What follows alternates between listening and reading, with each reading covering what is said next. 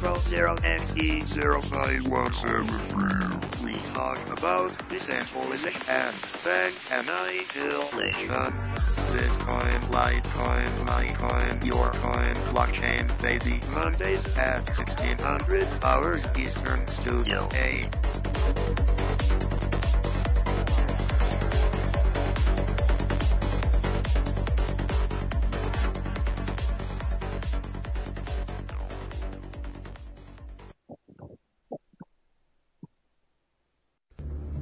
Deep understanding must arise during these times of unparalleled deceit. A view into the depths of society upon which this country has fallen, a storm upon the horizon. Instead of have the eyes to see and the ears to hear, will play a paramount role in the furthering of humanity and civilized society. But can civilized society and humanity survive the coming conflicts not seen since a dawn of time in ages bypast? But you can find true forms of information and knowledge in abundance at revolution.radio, freedomslips.com, the #1 listener-supported radio station on the globe, and upon the right side of history.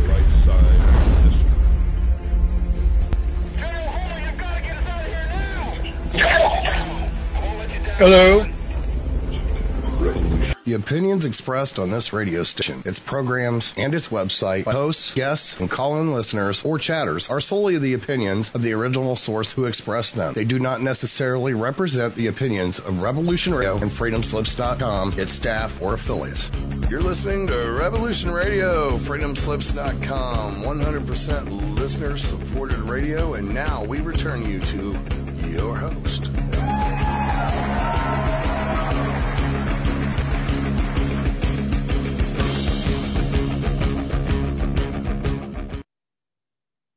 All right, this is a little bit improvised, but we're getting there.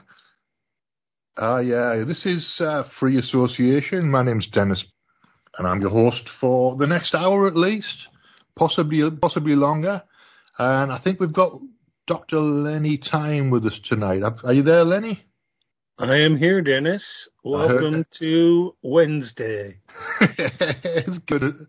It's good. I'd kind of forgotten, and my head's all over the place. But we'll get there. We'll have a conversation. It's time we had a silly conversation. I think we haven't had one for a while, and there's far too much seriousness in the world. So let's counter. Actually, you could reverse that. There's far too much silliness in the world, so it's time to have a serious conversation. But either way, it comes out the same. It's basically the same thing with a different label attached to it, isn't it, when it comes down to it? It is. Mostly philosophy. But that's something that we don't seem to use very often these days in the public sector. So maybe there's some things we can design that will change the way life works for most of us. Yeah, I'm sure there's plenty of things we can redesign. I've got Mitzi in the chat room, and I think we can grab her and have a conversation if I organise my technology properly at this end. Let me sure. She's just on up the road. Yeah, all my friends seem to be in Northern California for some reason. I don't know what that's about. Welcome to the Hotel California. It's a lovely place. A lovely place. Might well help. I somehow got sucked into California when I was about 8 or 9 years old, and I never left. And it didn't involve sex. It didn't? Was it Beach Boys' California Girl song? I think I caught in Woodstock. Woodstock was in Upper New York State. Yeah, I know, but in my head when I was 8, it was California. The other one was, which one was California? Monterey's California. Yeah, Monterey is California. Yeah, that's the one I'm thinking of. Jazz festivals. Yeah, in my head when I was old or 8 years old or whatever, Woodstock was California because it was a big rock festival. Lots sun, sea, and sand in my head. So yeah, it's never gone away. That's my definition. So my definition of California is America, really, but that's just me. Most Americans would disown California. They do some weird things here. But I'm at the point where I no longer reckon much about it because I've declared sovereignty and don't pay attention to any rules of the system. Oh, that's good. Less rules is probably better. Sorry, I'm being distracted by technology. Let me just do this for 2 seconds and then... Sure, bring Mitzi in.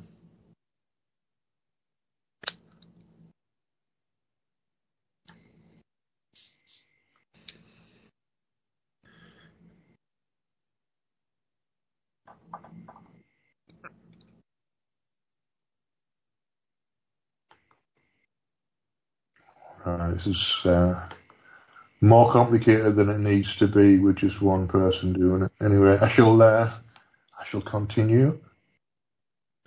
Yeah. If it's a Skype thing, maybe I can catch her. Yeah, that's I might be better. Because the menus are all over the place with Skype, so I'm sure there's a way to. Thing is, I'm not sure I've ever Skyped with her.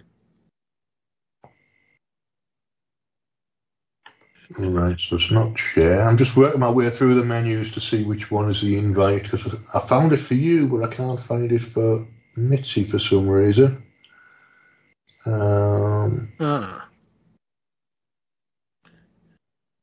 Maybe she's under another name. Could be. Anyway, let's just continue the conversation and I'll work it out as we go along, so. Okay.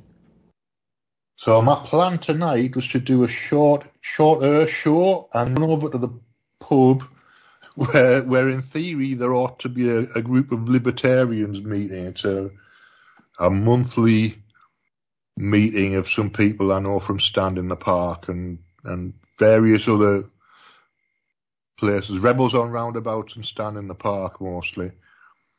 But it's, according to my computer, it's -4 outside, so I'm having second thoughts about leaving the house now. Even though it's about literally 30 seconds away from my door, this part. We need to get you a big coat. Oh, there's an icon with a person head with a plus sign near it on Skype. All right, I wonder where that is. Should be in your Skype menu. They change things all the time. It's very funny. Invite I have in my lower left-hand corner. Yeah, let's have a look there. I'm using the top right. Whatever. No, I was using the top right, and now I'm not using the top right because it's lower not left. But I'm looking at a computer screen, not a phone. Let me find Mitzi again first. It's all a communist conspiracy to silence Mitzi. I don't think anything would silence Mitzi, would it? Well, we don't hear her. Let me, I do this all the time, and if I follow from where I am now, we're going to put everything on hold, and I don't want to do that. Bottom right, here we go. Contact location, I don't know. It messes with my head, this technology stuff, so I shall Can you imagine a world where they've banned all technology? I would like to imagine a world like that, I think. We could pick apples off trees and talk to snakes. Yeah, I think we might have already done that once, and it didn't lead to a good place. I don't know. I don't know whether I want to dive into the Bible. No, the true history of the world was explained in Douglas Adams' Hitchhiker's Guide to the Galaxy, where we are future of the Golgafringian B ship that never ever heard of evolution and never evolved. Right, yeah. Oh, sorry. Oh, it's a long story. Douglas Adams tells it really better. 2 seconds, Lenny. I'm still trying to work out this tech business. Well, you'll get a message from Comet soon, maybe. He might be able to help. You never know. It's always something. So, if we were going to just chuck the whole system and redistribute all the wealth on the planet somewhat evenly, how would we do it? Ooh. I think you might do it with a perceived threat that forces people to houses for 6 months. That you could do it that way. No, everybody would own their houses, but then the people who are landlords would lose out because the renters would all own the place they've got, so they'd have to be compensated. But if you took all the money in the world and you divided it in the world, everybody would have houses. So that's okay. But then again, it doesn't go round long enough.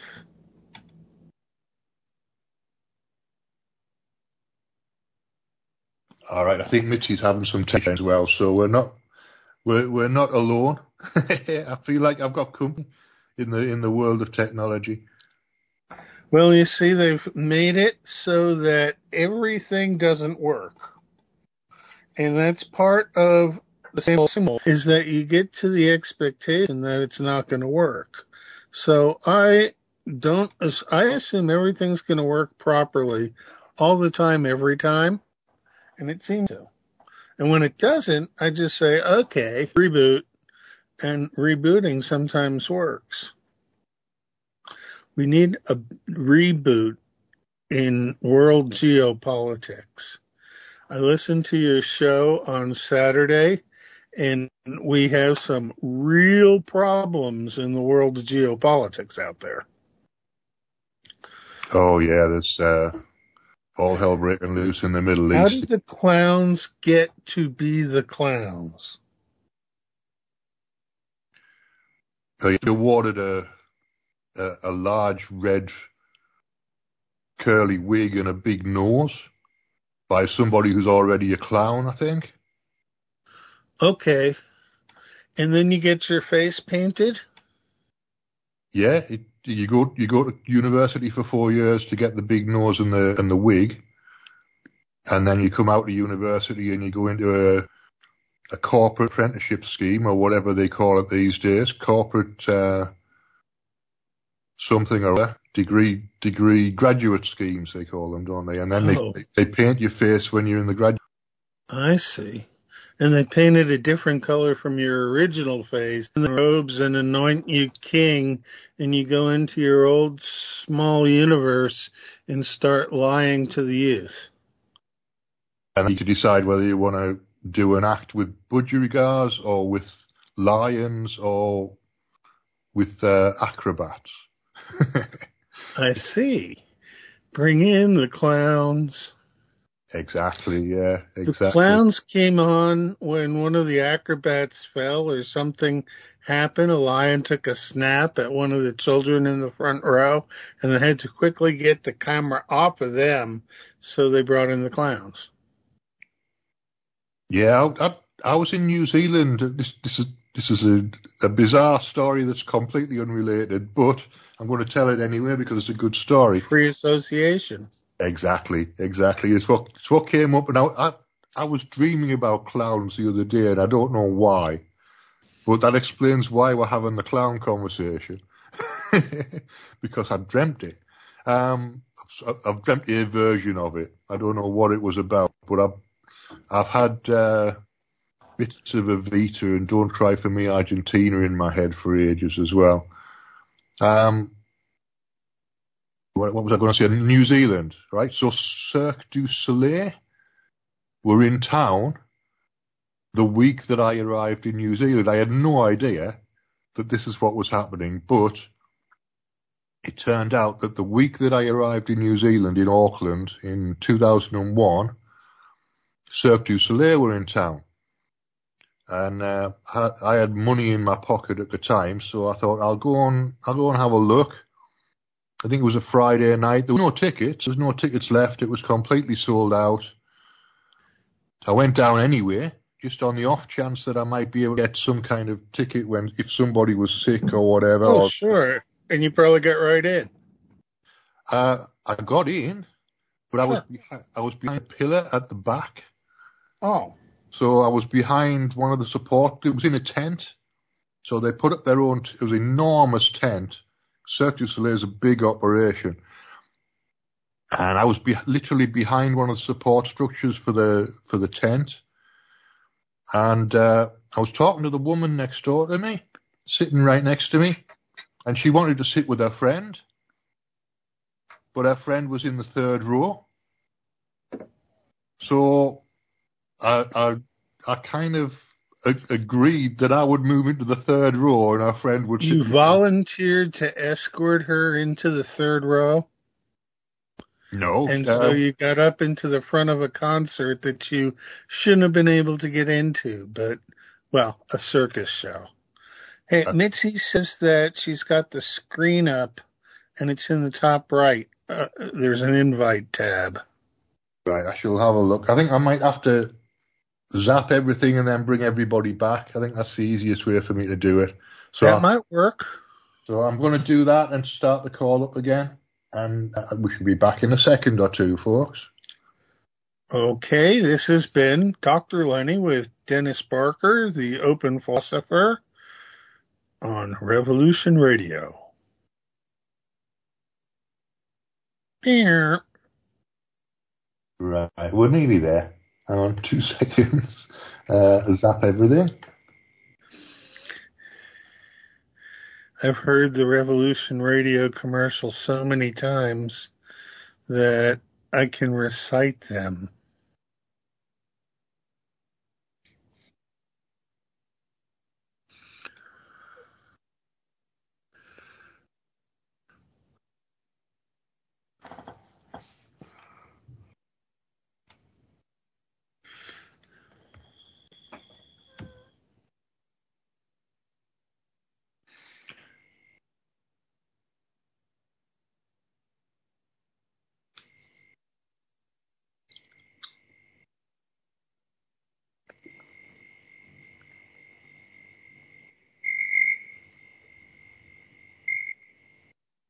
All right. I think I'm probably back. I'm not sure about Mitzi and Doc time yet.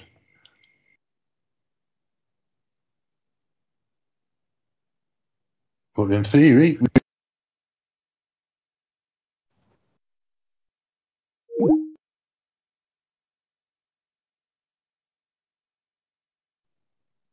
I have lost Dennis. Uh-oh. No, I'm still here. I'm just letting the conversation move. Yeah. Oh, okay.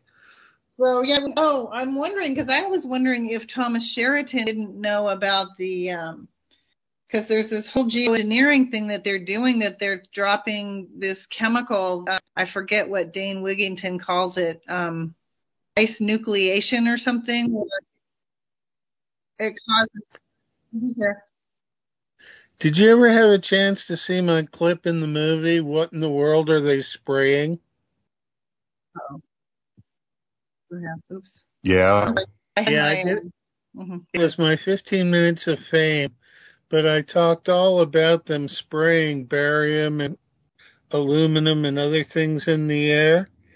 And as a chemist, I could verify that they were spraying.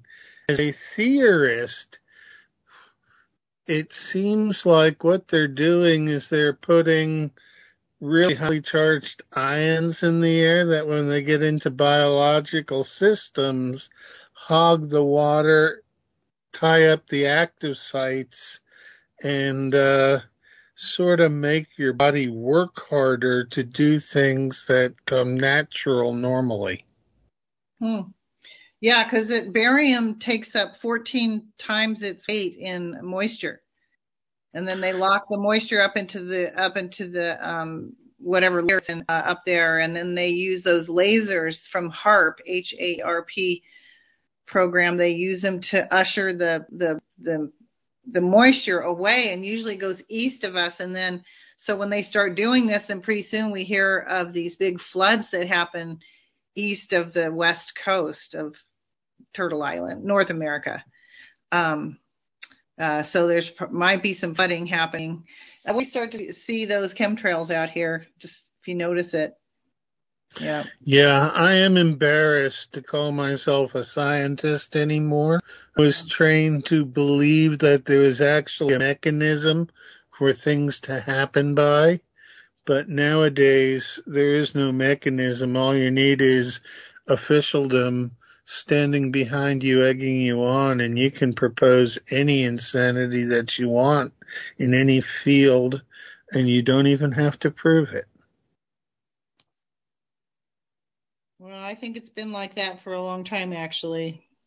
I was, let's see, I lived in Santa Cruz when I was in acupuncture school down there in the late 90s, mid to late 90s. I read this article that in the New York Times at a cafe there. I just picked up the New York Times and read this article about this drug that got taken off the market. It was to clear your arteries from plaque out of people. Because a bunch of people got sick and died, and it turns out that this medicine was the base of it was freaking carbapenem, and they didn't have any studies on it before they even put it out. Well, the whole situation is that we've been fed a line of goods for so long.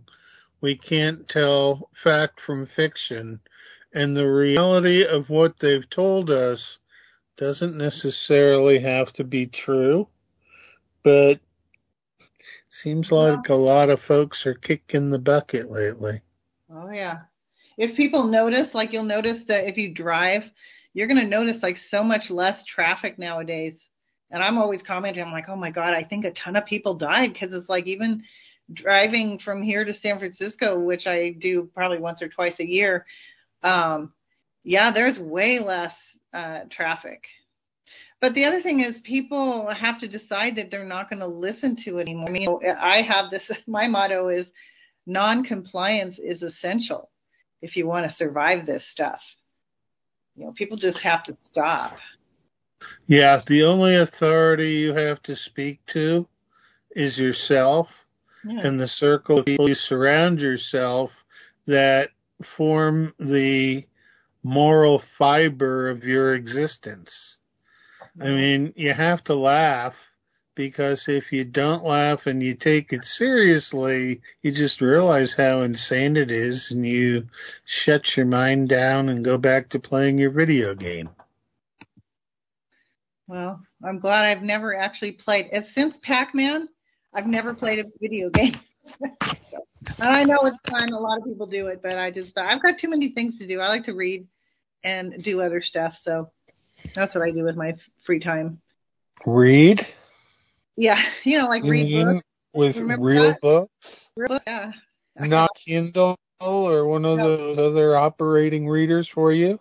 No, I bought a couple of Michael Sarian's books on Kindle, and I just can't read them. I've tried. I've read parts of them, but I don't know. I think it's something about I don't like so much screen time because it hurts my eyes. My eyes start feeling like they're burning if I start reading too much. Not to mention the vibration rate of the screen sometimes will mess you up. And then there's the brightness. Ah! It's out to get you. Yeah, you can buy, I have on my screen, on my computers, the one at work and one here at home, my laptop, I've got this program called Iris, and it's pretty good. You can set, what is that, on reading, and it's all black and white. And unless I need to have color, I just leave it in that, and my eyes help my eyes so much. So it's called Iris, and then there's a free one that's called F-Lux. F.LUX, and that's free. That one's a little harder to manage, but it does work. I did pay like $14, I think, to get the Iris, which to me it works better. Okay. Yeah, that will really help your eyes if you're on the computer a lot. For sure, you want to have some kind of blue light blocker on it. You know. I went through a phase a while ago where I was getting my phone to read. I was buying a lot of books on Google Play and then just getting my Android phone to read them to me. And that worked quite well because then you don't have to look at a screen at all. You can just let it play and it'll play until it switches off ultimately. Yeah. Yeah, did you hear? I heard, where did I hear this? Maybe on Gene's show or something.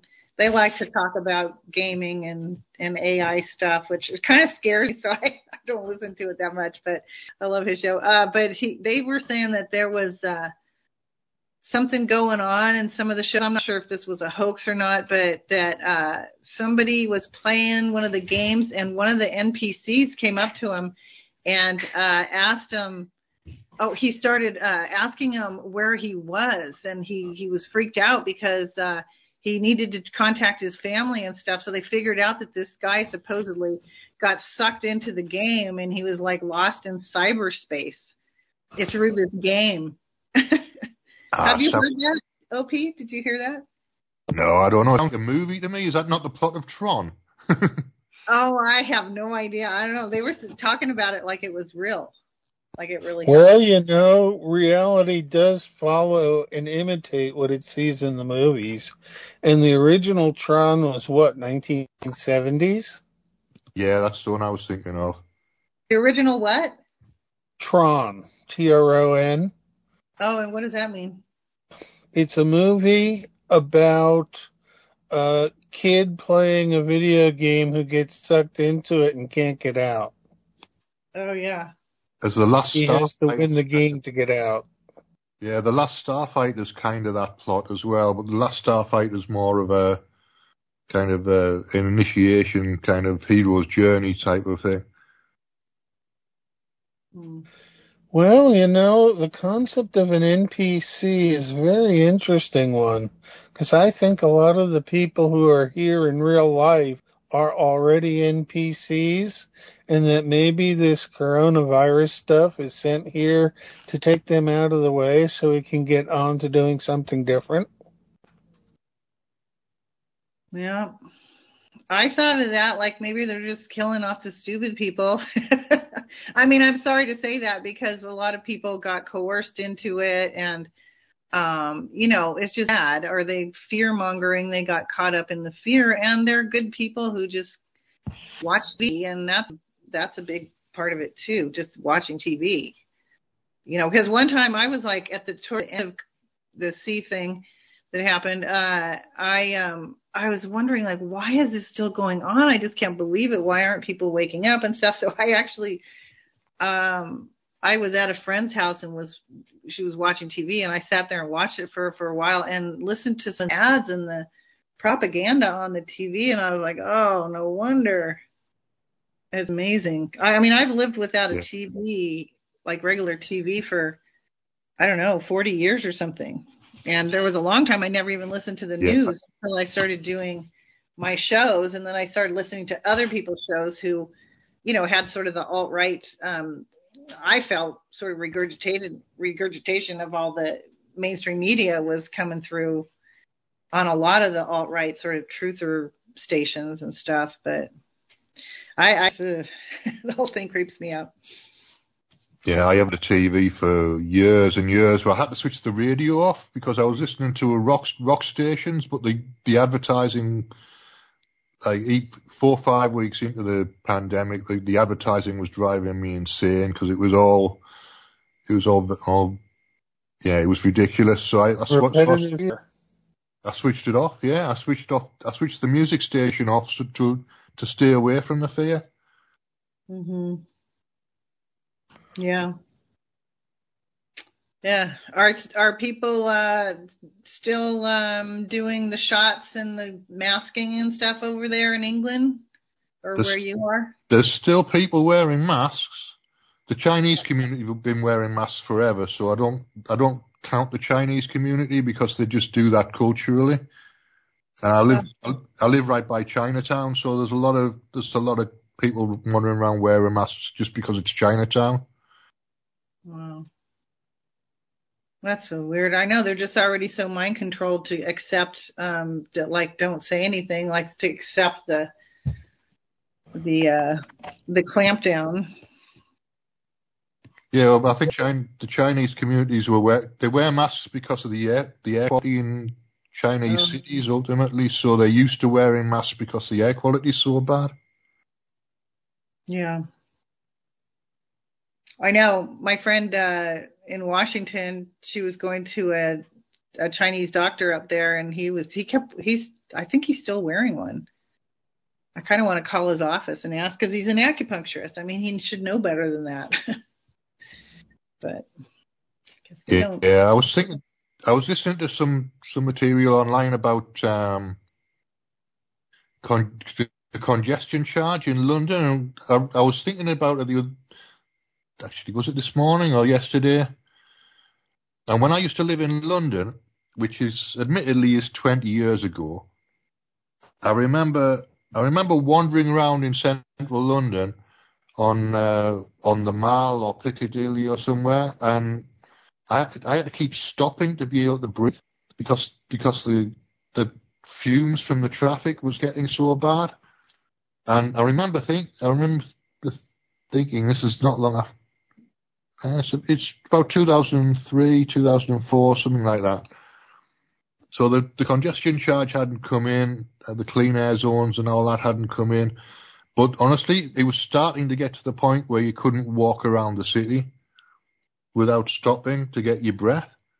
And I'm a reasonably fit and reasonably healthy guy. So God help you if you're 75 and you're struggling. Yeah. I guess that is, yeah.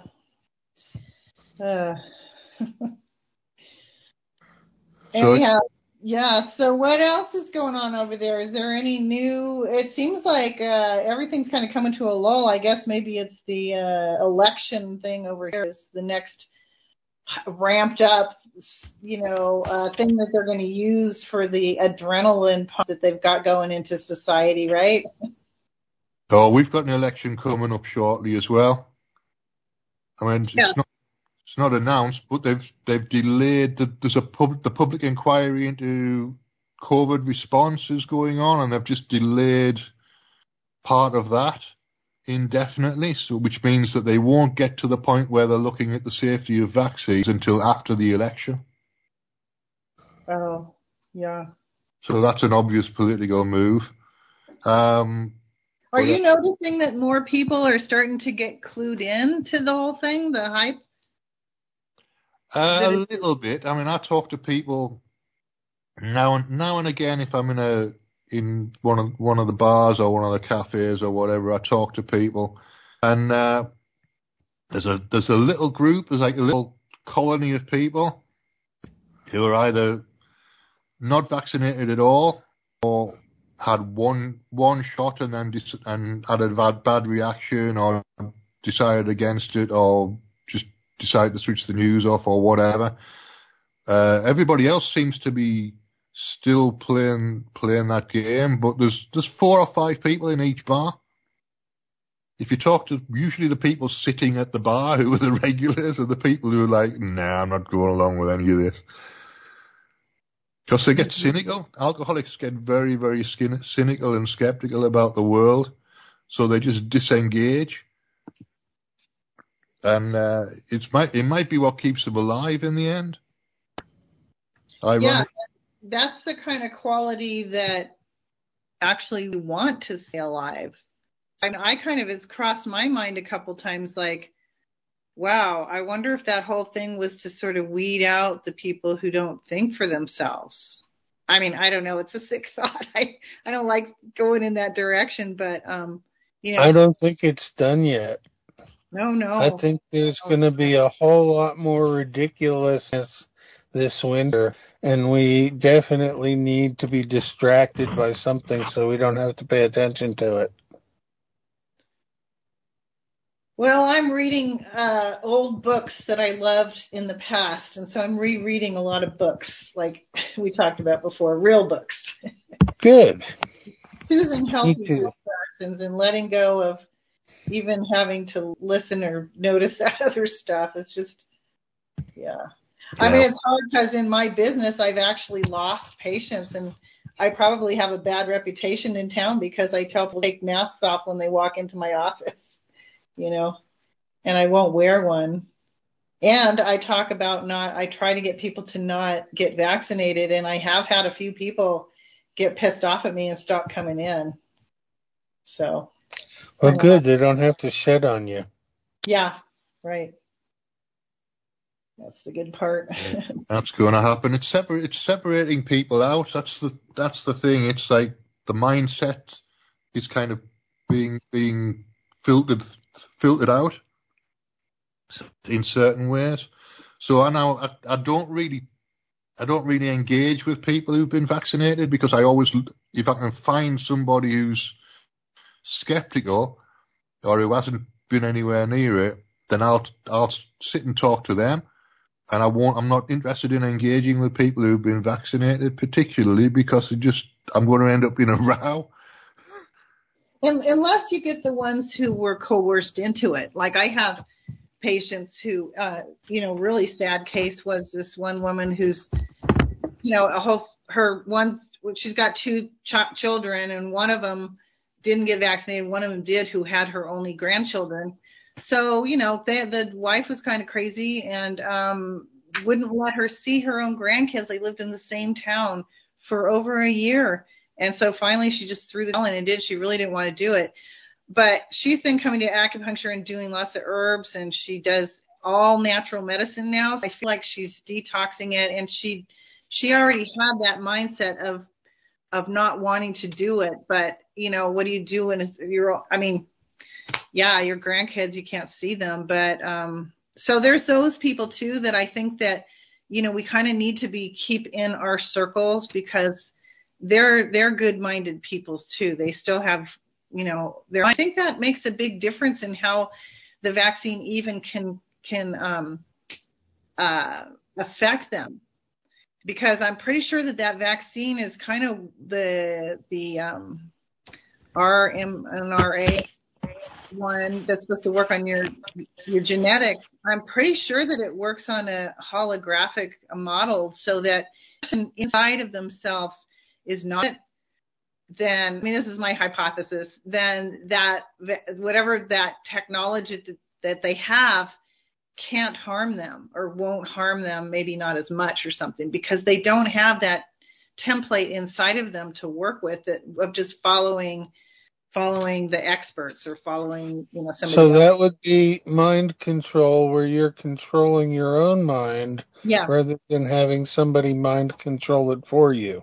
Right. So they have themselves of not being so open to mind control, because it's been done to all of us. But that's kind of what I've been seeing, because I do know a few people that got the jabs, and one of them actually decided to do it. She was part of an Indian tribe that was priding themselves on being the first ones to get the jabs and blah, blah, blah. And she kind of decided late into it. And so that was hard. We didn't talk for a couple of years. And I'm not sure. I did talk to her recently, and it was kind of nice to see her. But, it's been a long time, and we were real close before. So I don't know. And I know that there's those three kinds. So some of the people just died right away. I have one friend who is Native American, and he had 17 people die after getting the jabs in 2022 alone. 17 family members. So, but, and I think that a lot of people got the saline solution, and you see those people who are fully vaccinated, they're fine. They must be getting the saline solution. Yeah, I have wondered about that, because they had all sorts of athletes go on to push the jab when they first started, and yet no professional athletes in American sports have dropped dead. Overseas, there are plenty of them that have, but no, they did. What was that? There was a really famous baseball player right up at the beginning of it. Who was that? Very famous black American. I think he was a baseball player, but he was retired.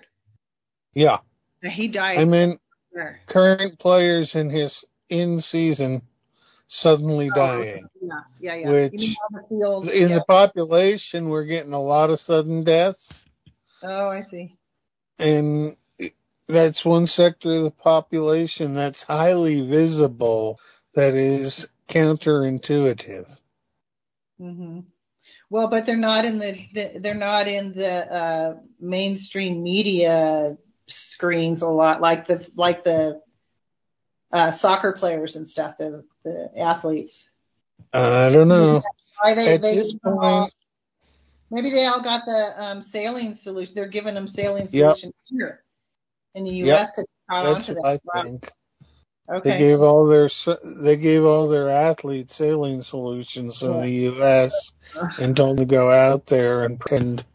But the whole thing is so made up and so dystopic that I don't even want it on my radar screen anymore. Yeah, right. So we could change the subject. Yeah. Yeah, where do you want to go? It's an open show. It's just about the conversation. We don't have to have a topic. Okay. You know what? I don't know. Maybe I shouldn't bring this up. You guys decide the topic. Yeah. No, go ahead, Mitzi. If it's on your mind, it's on your mind. Go ahead and talk. Okay. I'm going to say something, and I'm going to talk about something that I've noticed in a lot of friends of mine, because I have a real good friend who caught her husband in this, and ever since, and that's been 1.5 years ago, she's been sending me a lot of stuff, and I've been sort of looking into stuff about pornography and how that's affecting couples and affecting society, because apparently it's like a huge problem right now. Like, there's an enormous amount of men and women too, but mostly men, addicted to pornography, online pornography. And I'm starting to think that that's the real war going on. This is the real pandemic, that they've been using. We should have known that this whole COVID thing has been used as a decoy for something else. And I'm thinking that that's what it is. Because, since I found this out, and I've been listening to videos and doing a lot of research on it and stuff, I want to do a show on it sometime. But I've been asking my friends, and I'm not going to ask you guys, so don't feel like that's going to happen. We don't have to complain about anything here. But I've been asking friends of mine, and it's almost, I think every single man that I asked said yes, they do. And so I from what I'm finding online and on these YouTubes and just different things that are happening around, people are starting to talk about it and really do stuff about it. And there's this kind of a really cool movement happening around it, mostly based from Christian organizations and Christian churches and stuff, which I'm not affiliated with, but I'm totally appreciating the work that they're doing around it, because I guess these pastors started, they do counseling for their congregation, and they started noticing more that the women were complaining about their husbands. So a bunch of the different churches, they've done studies, they've done polls and stuff, and figured out that something like 87 to 95% of the men were addicted to porn in these Christian congregations. And so they just kind of started opening up that Pandora's box and talking about it and bringing this stuff out. And,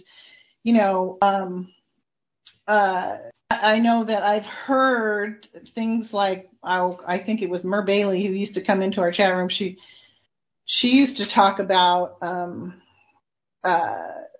that the pornography has been used in Europe to take different cultures down, or different, at different times during history, including prostitution, and that's been on my mind lately in my radar. And I'm starting to see that that's the real pandemic, because it's huge. And people just don't talk about it. I mean, there's a lot of shame and embarrassment around it, but I think I'm really glad that it's starting to come out and people are really talking about it. And also I've talked to a bunch of women friends of mine, and it comes out, they're talking about their relationships or ex-relationships, and then my friend, she said that she's been online about it for a lot longer than I have, and she's made friends in India on Facebook, and she said that in India there's this huge amount of young men that are open to talking to her about it, and that, like, in their 30s, that they have they've never been with a woman before. They've never touched a woman. They've never kissed a woman. They're straight, and they've only had sex online pornography. And gosh, look what that's doing to society. And then there's like another cross section of people who, couples who, this is India and the Middle East, and I'm sure it's happening everywhere, but she just kind of mentioned it from her experience on Facebook from people from there, that there's lots of couples that can't, they're addicted to online porn as a couple, and they cannot have, I hope this is okay to talk about on the radio, but that they've gotten to the point where they can't even have sex without first watching porn. So the addictive nature of it is so strong because of that dopamine rush that it gives you in the brain. And it's like any kind of addiction where, you start off with a certain amount, and then that becomes not enough after a while. And then you need a little bit more, little bit more. And she was saying that the internet algorithms kind of start to pick up on what you're doing, and then it kind of leads you into really shady, more and more disturbing sexual content, and it leads people to do things that they would never normally do in their right mind, but they just get more and more of like on the sick trajectory of that sexual exposure. And and there's this one guy, I forget his name, I'm going to look for his video.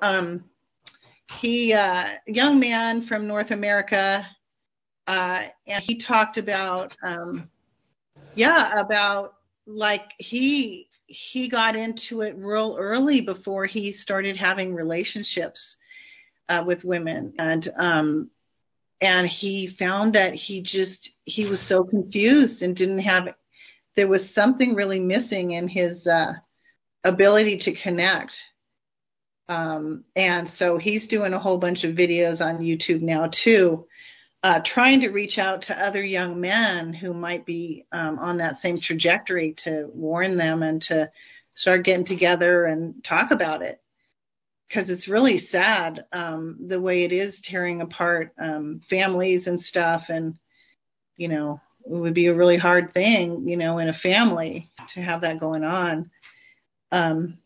But anyway, so that's something that I've been really looking a lot at lately. So. All right. Yeah, sex addictions are a big issue. I think it's something that people don't talk about because it is embarrassing, and it is something that is difficult to get out of. You look at all the basically celebrities are usually addicted to sex somewhere down the line. Look at JFK. Robert Kennedy Jr. said he's a sex addict. Robbie Williams, all of these, literally anybody who's got access to whichever sex they're into is going to get addicted because they've got access. So it's a tricky thing because you've got to say no to something you've got access to, and that becomes a tricky thing. Anyway, we've got some bumpers coming up. I've got Lee Time with me, and I've got Mitzi with me. We'll be back in about 3 or 4 minutes' time. So go and put the kettle on, and I'll see you in a couple of minutes.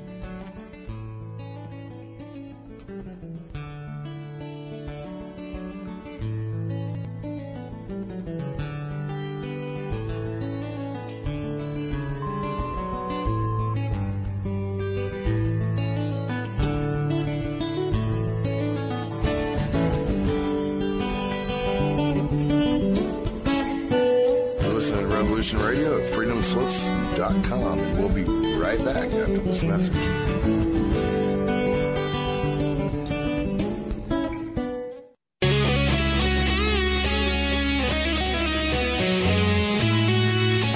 Ladies and gentlemen, your lives are becoming worthwhile as the force of your world is draining away. Have you noticed that as everything around you seems to decline, one thing still grows? It is the power of your rulers. None of their plans and directives have solved your problems or made your life better. The only result has been their increased control over you at the cost of your freedom. Do you know why? You gave them the power. They called for your sacrifice, and you thought it was noble. They said if you worked for yourself and your family, that you were selfish and uncaring, and they made you feel ashamed. They denounced the leaders of industry as greedy exploiters. You agreed. All evil needs to win is the consent of good people. To everyone within the range of my voice, you now have a choice to make. If you decide to support the notion of sacrifice enforced by the state, you're giving up. Your world is in a downward spiral, and you will ride it down to destruction. But if you share the values, if you believe that your life is a sacred possession for you to make the most of, if you want to live by the judgment of your own mind, not edicts from the state, then follow our lead. Do not support your own oppressors. Stop letting the system exploit you. Form your own communities on the frontiers of your crumbling world. Your rulers hold you by your endurance to carry the burdens they impose, by your generosity when you hear cries of despair, and above all, by your innocence which cannot grasp the depths of their evil. The world you are living in is the world they wanted. Leave them to it. Those who are eager to build a better world, a world of freedom and opportunity, a world based on respect. In that world, you will not receive alms, nor pity, nor forgiveness of sins, but honor, respect, and justice. Don't let the fire go out spark by irreplaceable spark in confusion and despair. The world you desire can be won. It exists. It is real. It is possible. It is yours. Revolution Radio at freedomslips.com. The #1 listener-supported radio station on the internet. It's your world. Take it.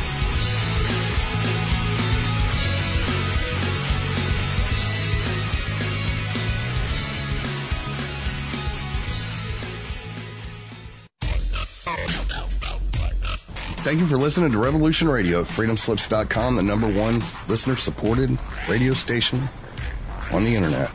Please help support this battle and continue forward. Revolution Radio!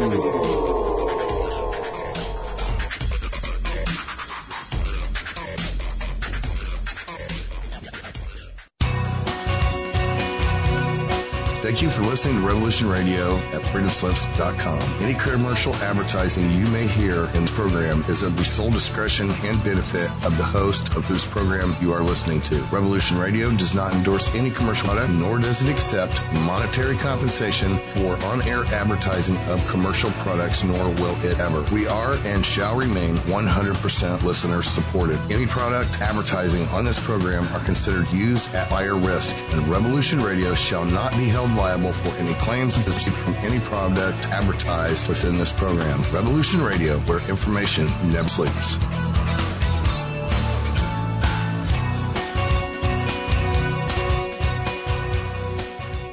The opinions expressed on this radio station, its programs, and its website by the hosts, guests, and call-in listeners or chatters are solely the opinions of the original source who expressed them. They do not necessarily...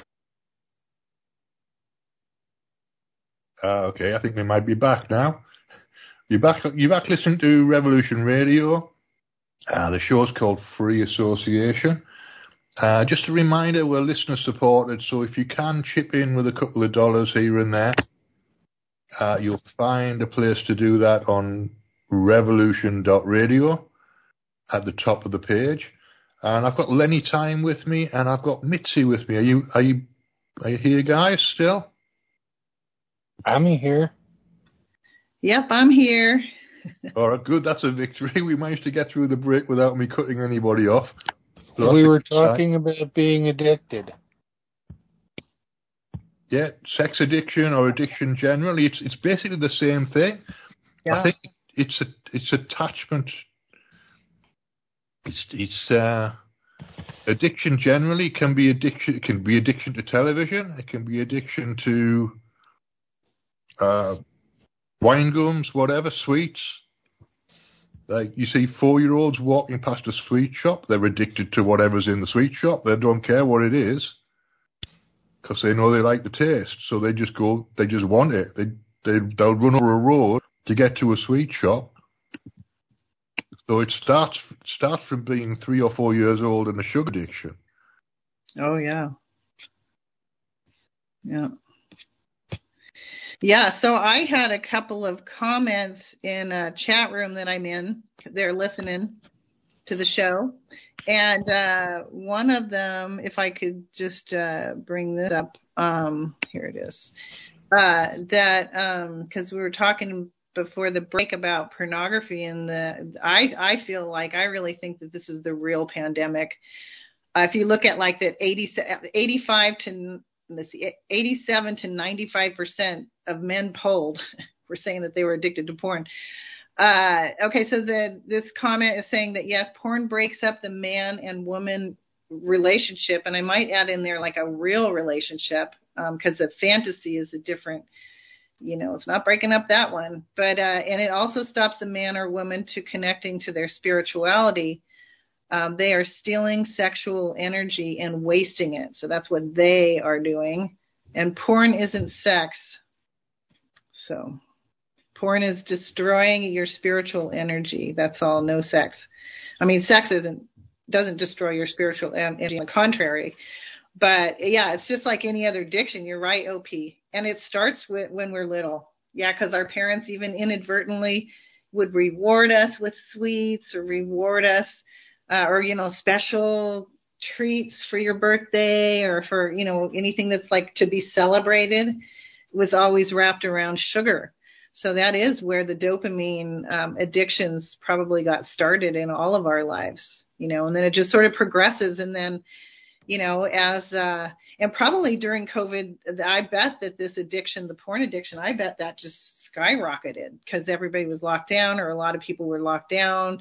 Nobody was out in bars meeting people or feeling like they wanted to hook up or meet a partner or something. So they sort of turned to this other addiction that feeds our dopamine fix that we've all been sort of entrained to adopt as part of our lifestyles, just as human beings. Some of us have been better at dealing with addictions than others, but yeah, it's a real problem. Yeah. Yeah, there's a point at which one addiction just turns into another. All you're really doing is replacing the object of the addiction. Ultimately, you never really resolve the actual underlying whatever it is that's creating it. It might just be part of the human condition that we get addicted to things, that we fix attention on particular objects. So it starts with sweets and sugar and jigsaws and whatever you associate things with you being with your parents in a good situation. That becomes something you want to repeat because it was a positive feeling. So it's positive reinforcement, but it's just from the feeling of feeling good. So the sweets thing when you're a child is like you might be associating that with your grandmother, or you're associating it with winning a prize at school or whatever it is. But there's some kind of positive reinforcement going on, and that's the thing that pulls the dopamine through, isn't it? It's positive reinforcement. So. Right. You look at those programs where they show how they train dogs, and have we just been trained, like a dog? we are naturally trained when we're children because we do as we're told by adults because we need to survive. So it's like if you don't do what you're told, you're going to die.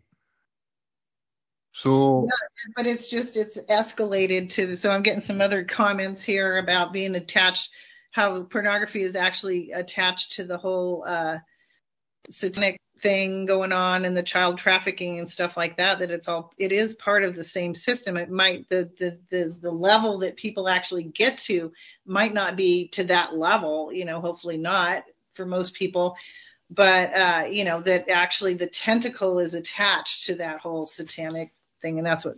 Well, if you believe in Satanism as a thing, then that's an interpretation, but not everybody does.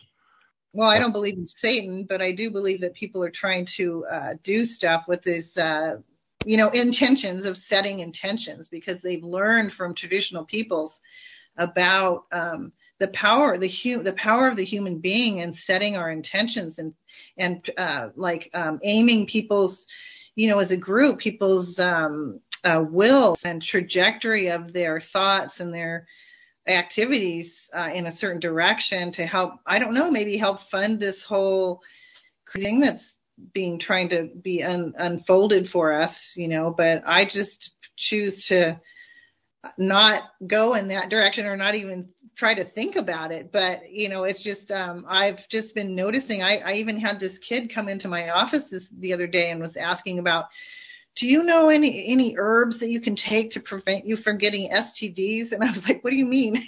I knew he had a girlfriend.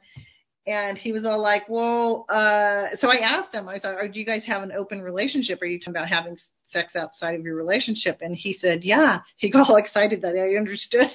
And I mean, I just said, well, you can't protect yourself from, you could wear a condom, but I don't even think that would protect yourself. But the only protection you have is monogamy, and like maybe get married, think about getting married, make a relationship where you can have a really meaningful relationship and really develop yourself within a marriage or a committed relationship, because that is such an amazing, beautiful way to learn about life and to learn to help to see yourself and develop yourself is through the eyes of somebody else who you love and they love you.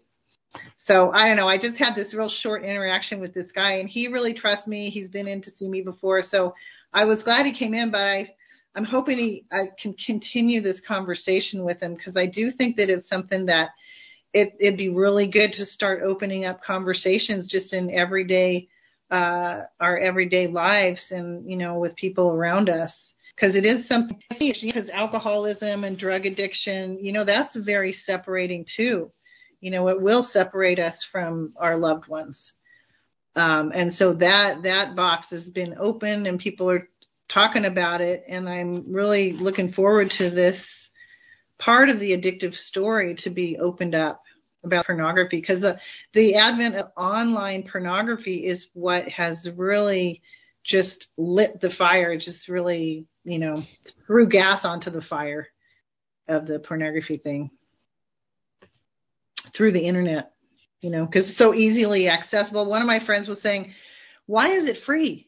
Like, what's going on with that? Because she years ago divorced someone who was, she found out, was addicted to porn. And she said, if you look at it, like, those actors, they make so much money, like a lot of money. And then all the production costs and the insurances that you pay and the this and the that, like, who's paying for that? And why is it free? Which I thought were really good questions. Yeah, I mean, the sex industry's always been there. It's always been there. It was always been associated with temples as well, strangely enough. There's always been an association of sex and temples all around the world. Yeah, I have read that too. And I mean, sex is it's a sacred thing. It's a sacred act for sure. Definitely. It's a very sacred thing. And it's just really sad to see what they've done with this, which is what they kind of start to do with everything that's like, that's good. And they take it and they twist it as tight as they can and as corruptly as they can to turn it into something really yucky, So here's another comment. Sex is between a man and a woman. Porn is the detachment from the opposite sex. This is another comment. Even though you are watching it being done with a man and a woman. So it's a detachment from the opposite sex. Yeah. Mm-hmm. So, and yeah, the addictive quality of it is something to definitely be looked at too, because apparently it's very strong. Yeah, I mean, you can get addicted to anything though. If you start, I get obsessive about things. I go through phases for about 6 months where I'm totally obsessed with one particular point of view or one particular way of looking at things, and then I shift it. I kind of persuade myself into something and then persuade myself out of it, and it's not quite the same thing, addiction, but it's an obsession. Yeah. But I've managed to work out. I've always managed to work out how to unobsess myself. Does that make sense or not? Yeah. Because it's the fantasy thing too, and it's the same thing with heavy drugs. Like these people who just get addicted and they just can't stop. I mean, they would want to stop. They probably have a ton of reasons why they'd want to stop any addiction. And it is just such a hard thing. Even the computers, like I remember early on, David Icke was talking about when they were developing the cell phones, the beam of light or the how do you say that, Lenny? You'd probably know what I'm talking about. But that the frequency of the light band that they decided to use on the cell phone screens, the certain frequency that actually hits the brain through the eyes closest to the addiction area, especially in children, that's the frequency band that they decided to go ahead and use for the computer screens, and especially the cell phone screens, so that they were deliberately sending those beams, that's going to migrate, it's going to hit the brain through the eyes right next to the addiction place, especially in children, so that children would become more addicted to these phones. So by the time they're adults, man, what if they don't want to be addicted to this technology anymore? Because we know they are right now. It's a big, huge issue. I've seen people, teenagers, they lose their phones. Like this one friend of mine told me her son had lost his phone. He was 15, And the parents decided they weren't going to get him a new one. It was a couple months before Christmas. They thought, oh, well, we'll just wait. The kid just freaked out. Like, he started throwing these fits, like he was literally physically addicted to it, like it was heroin or something in his body that was driving him mad to get that fix back from the phone. Yeah, so here's a question for you then, Mitzi. If that's happening, obviously people are doing research, they know what's going to trigger an addictive response. So is it the phone triggering the response, or is it the addiction looking for something to be addicted to? Yeah. So I think with the exposure has to happen. The exposure has to happen. And so if we've got the internet, so that's what that young man that I was telling you about when I first started looking into this, he was the first one I heard talk about, because he had access to internet when he was 10 years old or something, and so he realized that he could get pictures of nude ladies or something, and that's where his started. And so I think it's a natural, the sexual awakening is definitely a natural and a beautiful thing. But in traditional cultures, like what I've studied with a lot of Native American elders, is that in the old times, that the pubescent part of a child's life, a person's or a man or a woman's life, is really, really, really important, the adolescence, because that's when their hormonal awakening is happening. And so it's super important for the community around the person, the family, the friends and neighbors, to really, since childhood, since infanthood, you should be watching those children and noticing what they love to do. And so, so if they like to bang on things, get them a drum. Maybe they're a musician, or they like to shake things. They're, percussionist, or drawing or painting or acting or climbing trees, just to notice what the child is interested in. And then when they start to get close to puberty, like 10, 9, 10, 11, 12, 13 years old, that time, that child should be being offered as much possibility or as much opportunity to develop the things that they love doing. Maybe they love to write or read or draw or write plays or whatever it is. Yeah. So they grow up and they get to that era where their hormones are awakening in their adolescence, and they don't have that community support by allowing them and giving them opportunities to express and to develop their gifts. And with added access to pornography for free on their parents' computers without their knowing it, these kids are getting into porn at younger and younger ages through the internet. That's why this is such a huge issue right now, really huge. So yeah, well, what you're describing though is a way of channeling attention. So you're talking about kids buying drums or making stuff with whatever it is, Lego or woodwork or metalwork or whatever it is people have got an aptitude for and have attention for. But isn't that addiction? No, that's just life. That's addiction would be where you're harming either yourself or another person is addiction, I would say. And developing your gifts, becoming a potter or, a playwright or, unless you're doing things that are harming somebody else or yourself.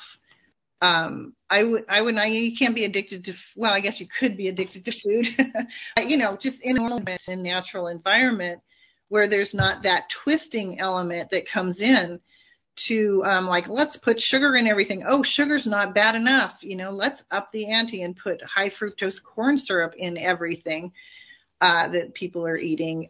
So that's where it comes in. Is addiction, introduced? Is it a psyop, or is it an attack on us? I think it's more likely to be a natural thing that's looking for an object. So I think everybody's addicted. Everybody's got a tendency towards addiction to something, and they're looking for an object to attach to. So you can be addicted to your family. You can be addicted to your mother. You can be addicted to your grandmother. It's called love. Well, love isn't addictive. I think that if you were, to me, if you said, okay, this person is addicted to their mother, that would mean that there's some kind of pathology going on where they don't feel comfortable about themselves and they don't want to be away from their mom, and they don't, they're 40 years old and still, living there, or you just can't break off. So that would be sort of, I would say maybe that's an addictive relationship. Or, with food or sugar, or, eating things that, make you sick kind of thing. Yeah, there's definitely that potential, but I don't think that everything that we eat is addictive.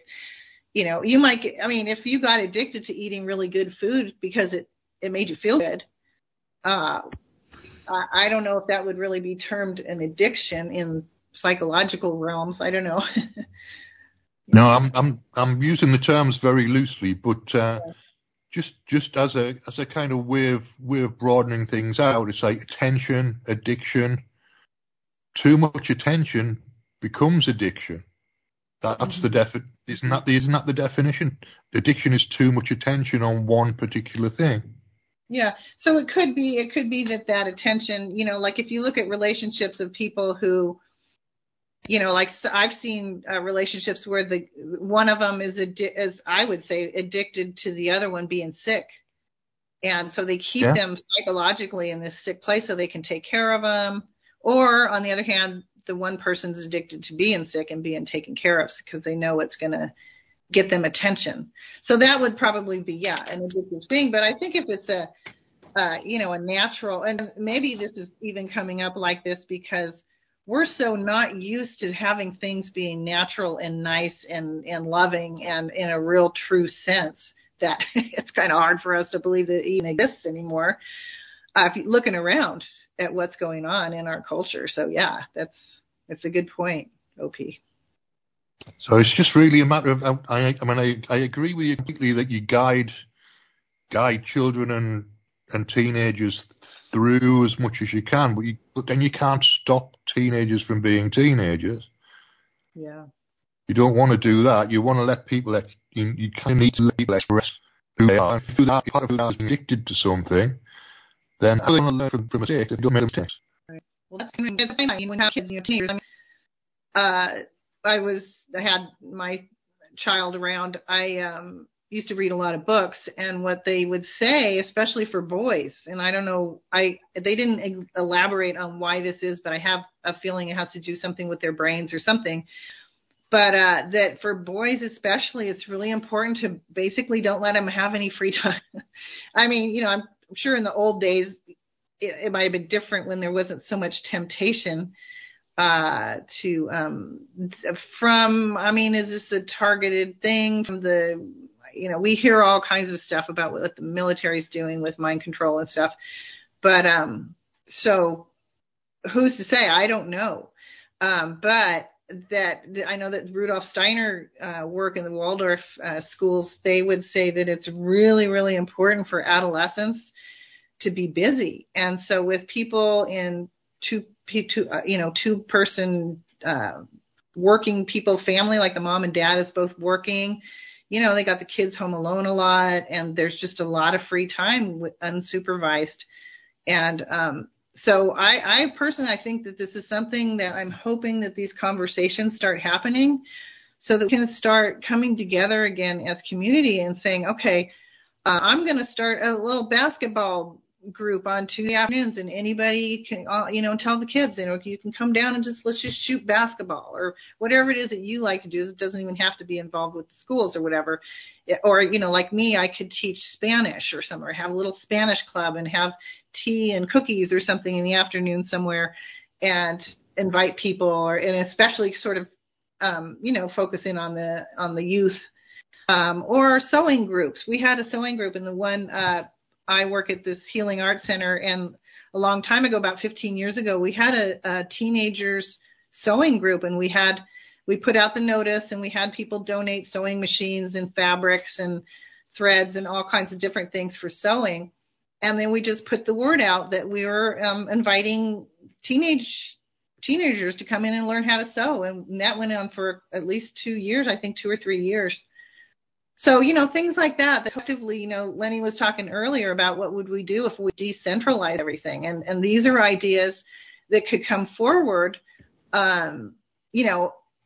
once these conversations start happening, when we realize that it's us, if we don't change it, if we don't start doing stuff, it's never going to happen, because it's not going to happen from we shouldn't be waiting for the government or these communitarian organizations that pop up everywhere to start opening their doors for our teenagers, because, there's a lot of stories behind some of those too. But when it comes to just like sort of natural, real people, just thinking about, and this is like part of healing our own childhood. So maybe we grew up in a place there was so much trauma and stress that was what we like to do. And so we never got to teach anybody how to sew or get together and do clay work or, let's read a Spanish book together, and we'll just go real slow, and everybody, or French or whatever, languages. So we can start to heal ourselves, like our own inner adolescence. We could heal ourselves by going, okay, what do I really love right now? So, Dennis, I know you're into Reiki and you're into hands-on healing and things like that, energy healing. So, doing something. Yeah, and I know you had those ideas and you were kind of doing that at one point last time we were talking. But it's sort of like that. Like, okay, what can I do to get into the world of real people and say, okay, let's just say that all those jerks who are lying to us and trying to make us do stupid things, let's just say that they did pack their stuff up like we all want them to do and just leave the planet, and we're going to just do this ourselves. So what would we do? What could you offer the teenager? A lot of times people come into me and they're like 60, 70 years old. I wrenched my neck because I was like mowing the lawn, or I was, moving branches, and they get messed up. And I'm like, well, don't you know any teenagers? You need to start looking for teenagers who need work. And, well, they don't know how to work. Well, that's because nobody taught them how. You need to, and I talk to my patients like this. I'm like, this is part of your health. And this is part of our culture's health, is to get back to being a community. And I'm not using that in the communism term, but real communities, real like neighborhoods where we can, like their grandparents might be gone. They might live in another state, so they don't have a grandfather who could come around and say, hey, come with me. I'm going to go do this little job and bring the grandson out, like what happened with my son. He went with my dad a lot. So that's not happening a lot. So we need to realize, okay, so our, this is an opportunity for us to get involved again and to open the gates of our hearts and do something that we believe in a good way, and so I talk to my patients, find a teenager, bring them to your house, show them how to prune that bush, show them how to mow the lawn correctly, show them how to do this and that, and how to take care of this and that. They don't know because nobody ever taught them. And that's a huge problem. These teenagers really need our help. And it has to start with us. Yeah, it does have to come. It can only come from, it's like whenever you're talking about the world, you're talking about yourself ultimately. So it's like it can only come from me, because there is only me. Because I'm the world I see is a reflection of me. So the world I'm speaking to is a reflection of me. So it has to come from me. Yeah, that's exactly right. And so what they're doing with all this screen time and stuff is reflecting pornography, reflecting different kinds of addictions, and reflecting doom and gloom and fear and helplessness and hopelessness. That's what's being reflected to all of us.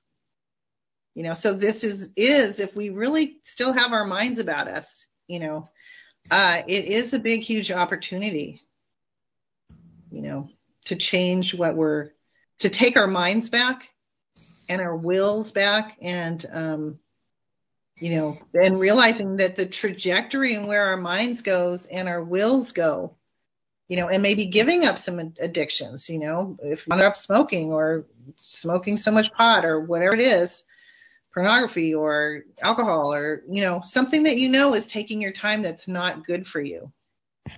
You could start to feed in stuff that is good for you and good for the neighborhood, Yeah. Yeah, there's lots of different ways to approach. Lenny, are you still around? Yeah, I'm here. What do you have to say, Lenny? You do a lot of thinking about what would happen if we did this or did that. I'm thinking that the ramifications of the manifestation of the rabbit hole of pornography are just incredible, because what you suggest about us adopting teenagers and teaching them stuff would be great to get you a lawsuit. Yeah.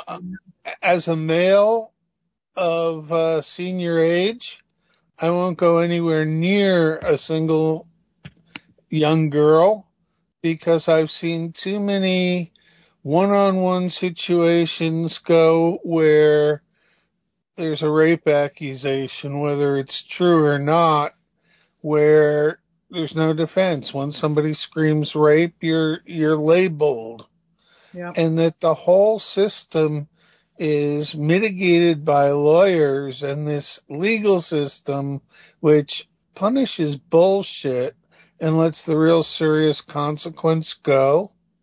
Yeah. And so I think that when you start looking at the invasiveness on porn on the internet after they pushed everybody away through the COVIDiocy, is just a repercussion of what they're trying to program society to do, not the problem of the individuals who really right now there's not much opportunity to get much done. We have to question what we actually know, what we were taught in school, because a lot of it has now turned into complete and utter BS.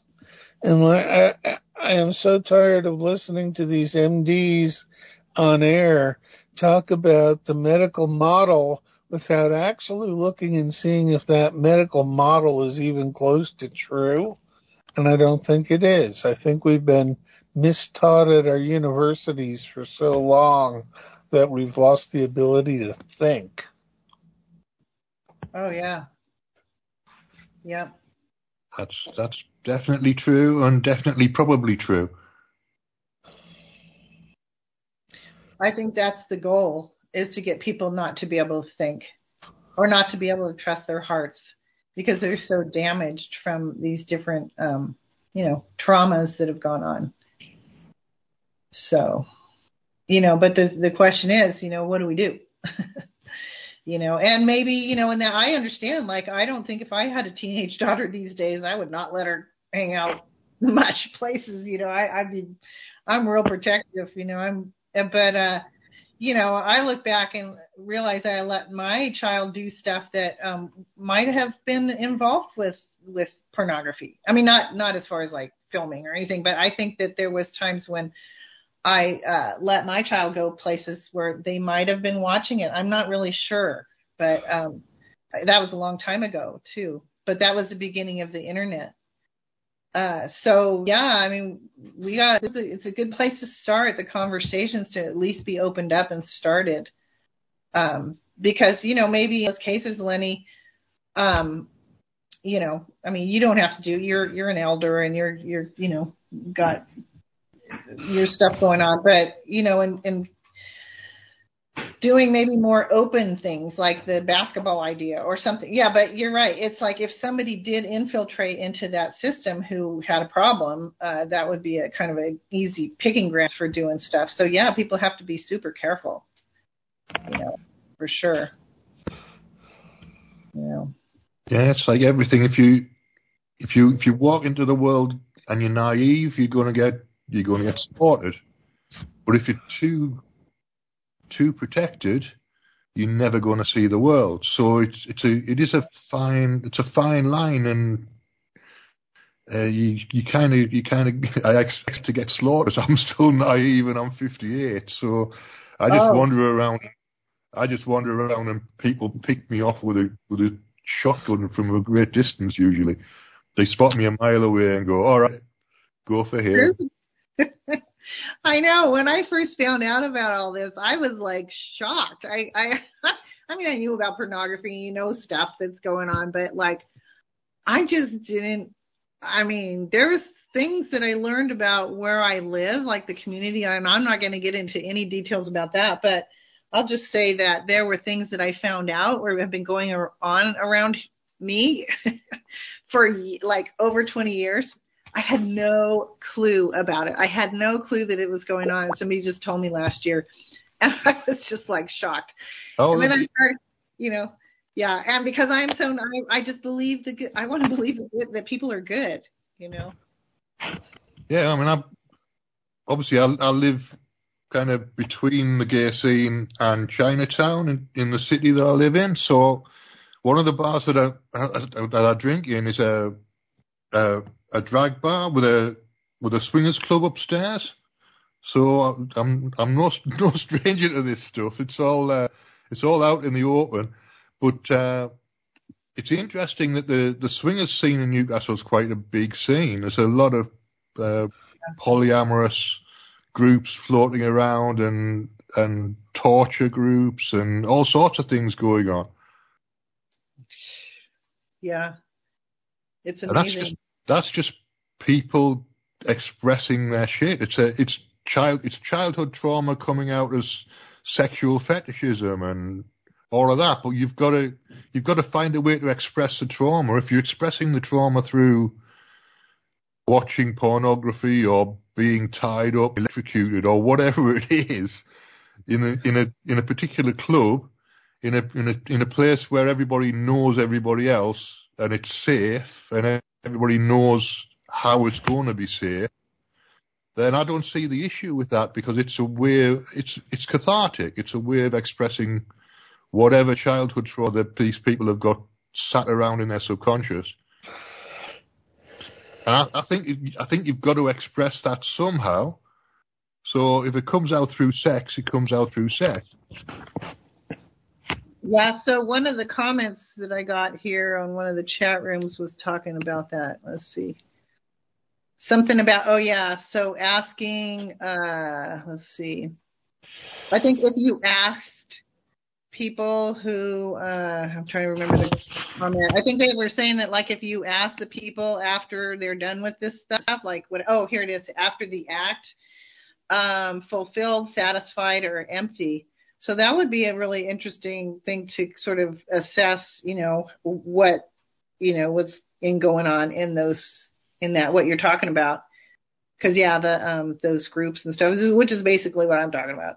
But, I just was like, I didn't know it was so close to home, I guess.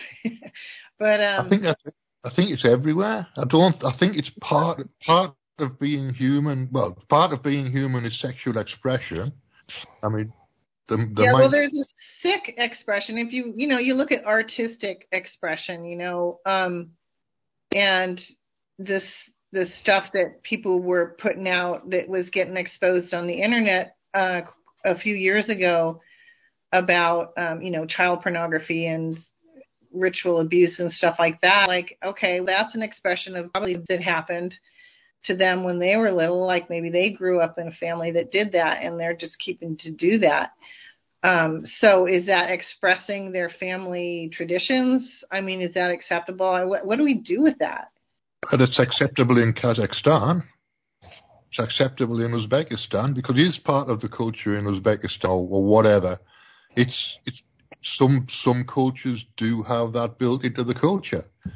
So just because it's not Christian culture or not Well, I'm not a Christian, so I'm not coming from No, that. I know. I'm using that as an example because that's the point of view that most people take. I'm not arguing in favour of child porn or child abuse. All I'm saying is people are strange. Mm-hmm. And people express that strangeness as part of the culture. And sometimes it looks like something that it isn't from outside of culture. I don't know. I'm not arguing in favour of child abuse. All I'm saying is that sometimes things that look like abuse may not be abuse. They might be part of a process of initiation or a process of sexual guidance or whatever. But it's done in a way that looks like abuse from the outside. I don't know. I'm making this up as I go along. No, I know what you're trying to say. I got it. But, I guess, yeah, it's hard to say, where it came from, if there was invasions of some cultures who were kind of sick and twisted and they introduced that stuff, or because that's some of the things that I've been reading about. But, and then again, within that culture, there's a lot of different people. So you can't just say that in Uzbekistan that everybody does that. I'm sure it's just certain families, and other people are not into it. So it's a hard call. But, when you're looking at children being exposed to things that could possibly harm them, because if you look at what it's doing to families, like I don't know any woman, unless she was into it, that would be, saying, well, it's just a part of our expression, so we're just going to watch porn every time we have sex because we can't have sex without porn anymore. I mean, to me, that seems really sad, and I'm pretty sure that most women that I know would not be into that unless that's just something we haven't shared. So I don't know. I'm starting to find out things about the world that are just so mind blowing. I'm ready to just close off more and more streams of understanding here and just focus on what I do believe in and what I want to develop in my own life. So I know what you're trying to say there. But and then you think about your own children. Like if you had children, would you want them to be exposed to this, or to be going to people's houses that their parents are into it, or what's your natural inclination? And so it's good that we're having this conversation, because it's going to start waking up in people to start asking these questions and because we know we can't make major decisions based on what the government's telling us or what most of what we're seeing on the internet or TV. We cannot. People are realizing that that's not a safe place to get our information for what constitutes a good life. But our gut is, so that's my whole thing about my show that I do, which is Bridget's Well, is to talk to people about food and how to come back to the kitchen and learn how to cook the right foods and cook them the right way so that your gut is going to be made more healthy, because it's another sort of collateral damage that's been happening with all this stuff. We were talking about sugar earlier, but it's all the fast foods, all the processed foods, the bad vegetable oils, and then the fear porn and all the yucky chemicals that get produced in our bodies from even learning about a lot of these terrible things that are happening.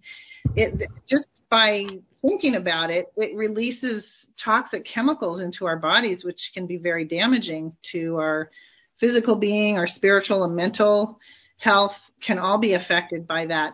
So I love food. I'm kind of a foodie, and I really believe that by changing our diets and coming back to the kitchen and starting making cooking a priority in our lives, that we can take back a huge part of this whole problem and keep it in our own hands. Growing vegetables ourselves, or sharing a garden with someone who does have a yard if you don't have a yard. There's so many things we could be doing to help the situation. And I really believe that by eating, good foods as much as possible, organic foods. Now, I'm not a purist. I do eat out sometimes, and I know I'm not eating organic. But that's the sort of trajectory we want to go in, is eating clean foods, making fermented vegetables so that the probiotics and the enzymes in our guts is getting healthy again. Because if you look on like the level of the macrocosm and the microcosm, the macrocosm is all this disgusting stuff that's happening out in the world.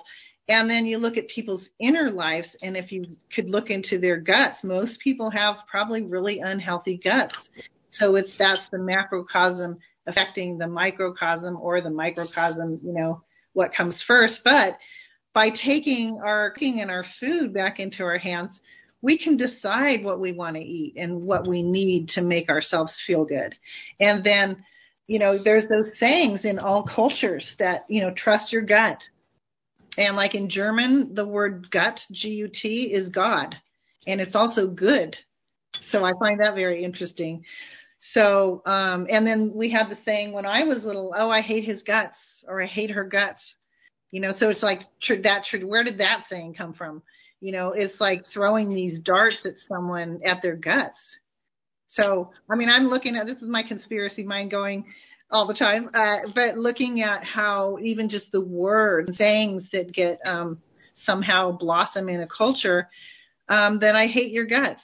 And so you're throwing arrows, and I've said that when I was little, and I've had it said at me, but those are arrows that we get taught to throw at other people to damage the most sacred inner. That's like, in Chinese medicine, they say that everything starts in the gut, So to sort of start to look at these things and have these conversations about what is good for us and what do we want, and if people have really unhealthy guts, then their God, or the goodness inside of them, is not able to express itself in our thought processes, because everything starts with a thought and a feeling, right? And then when you have a thought and a feeling, and if your gut is healthy, you have these healthy inclinations to follow your inclinations of what you do want to do, and I would say that most people have that inner part of them that is good. It's just hard to access it if our insides are feeling feeling really messed up. And then you get attracted to all these things in the outside of us that are really messed up, because, okay, that's it's like normalizing feeling all the time, So I don't know. That's how I see that whole thing, that what you brought up, Dennis, about acting out stuff. To me, in my gut, I would never want. That's just me, and I'm not being a prude or anything, but I just would never. Like, I turned on porn once when I was, I don't know, maybe in my early 20s, and I turned it off after about 15 seconds because I knew what sacred sex was. I had a relationship with someone that was really beautiful and really sacred. And unfortunately, I was born into a family that got targeted in different ways. It wasn't sexually, which I'm really grateful for, because that's so sad when you meet people who are, born into families with that as a problem. It's really a hard one, but there are a lot of people who are trying to get out of it, and that's a good thing. Trying to change. Hey, Mitzi? Yep. What time is your show? It's getting to where we better plug. Yeah, I changed.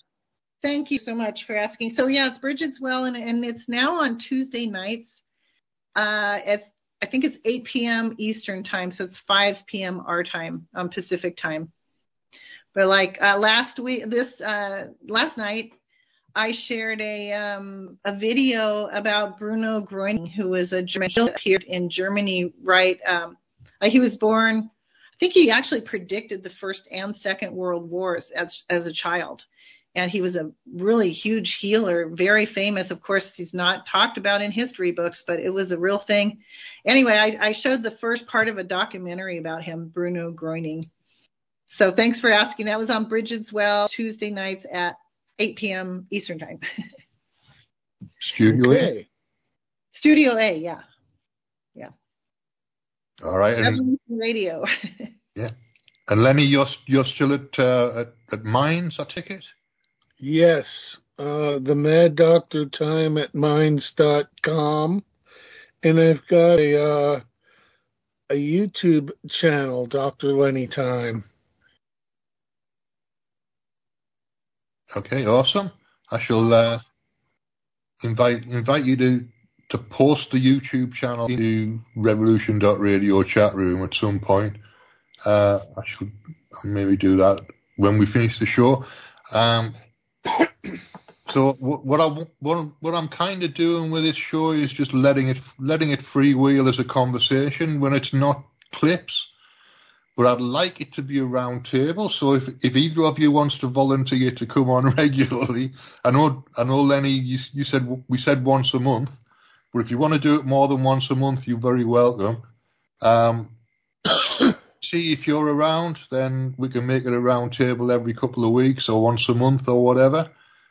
Just let me know when you're around, and we'll bring you on and have a conversation. Sure. Yeah, this is a good time for me, so that works out good. All right. Good. So I'll include you unless you tell me otherwise, and in that case. Okay, that sounds great. I'll put it on my date book. I'm like those nerds who still has a date book, a book.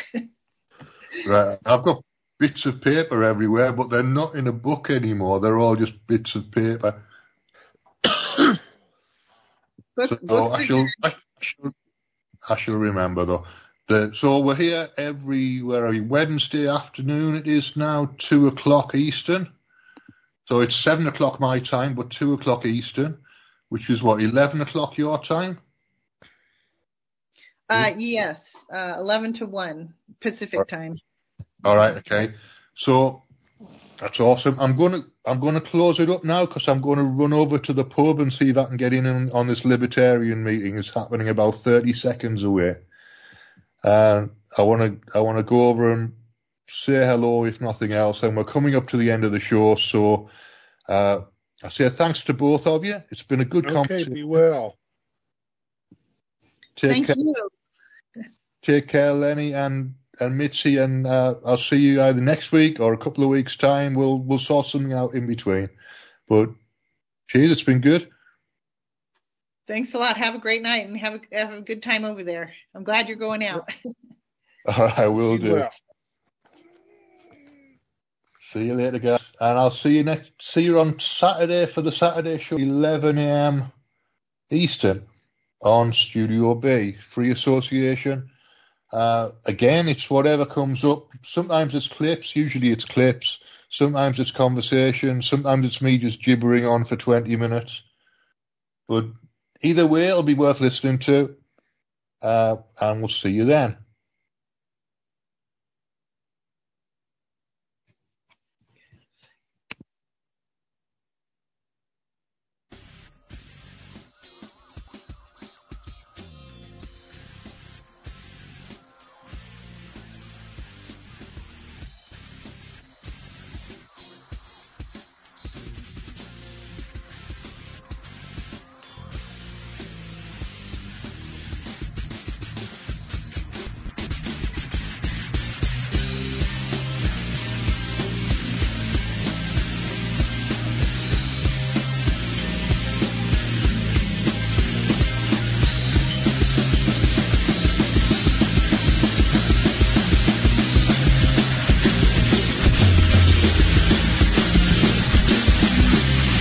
Listening to Revolution Radio.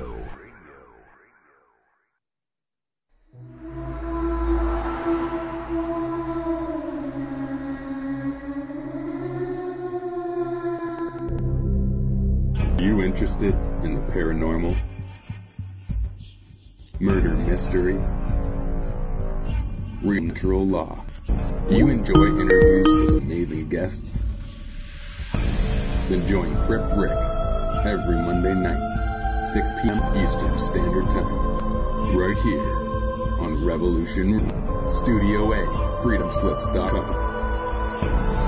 Crip Rick's Ivan, thank you. Welcome to the Crypt.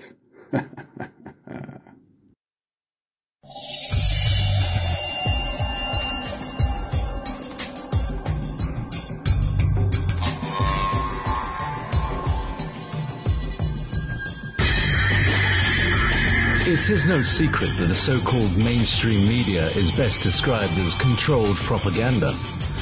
Countless news stories are either totally ignored or spun with half-truth, and because of this, essential facts and vital information are often compromised. To Ott every Friday night on Studio B at 10 p.m. Eastern and learn why The Story Behind the Story was nominated for a Peabody Award in its second year of producing unparalleled broadcasting excellence in 1997. That is, if you really care about learning the truth.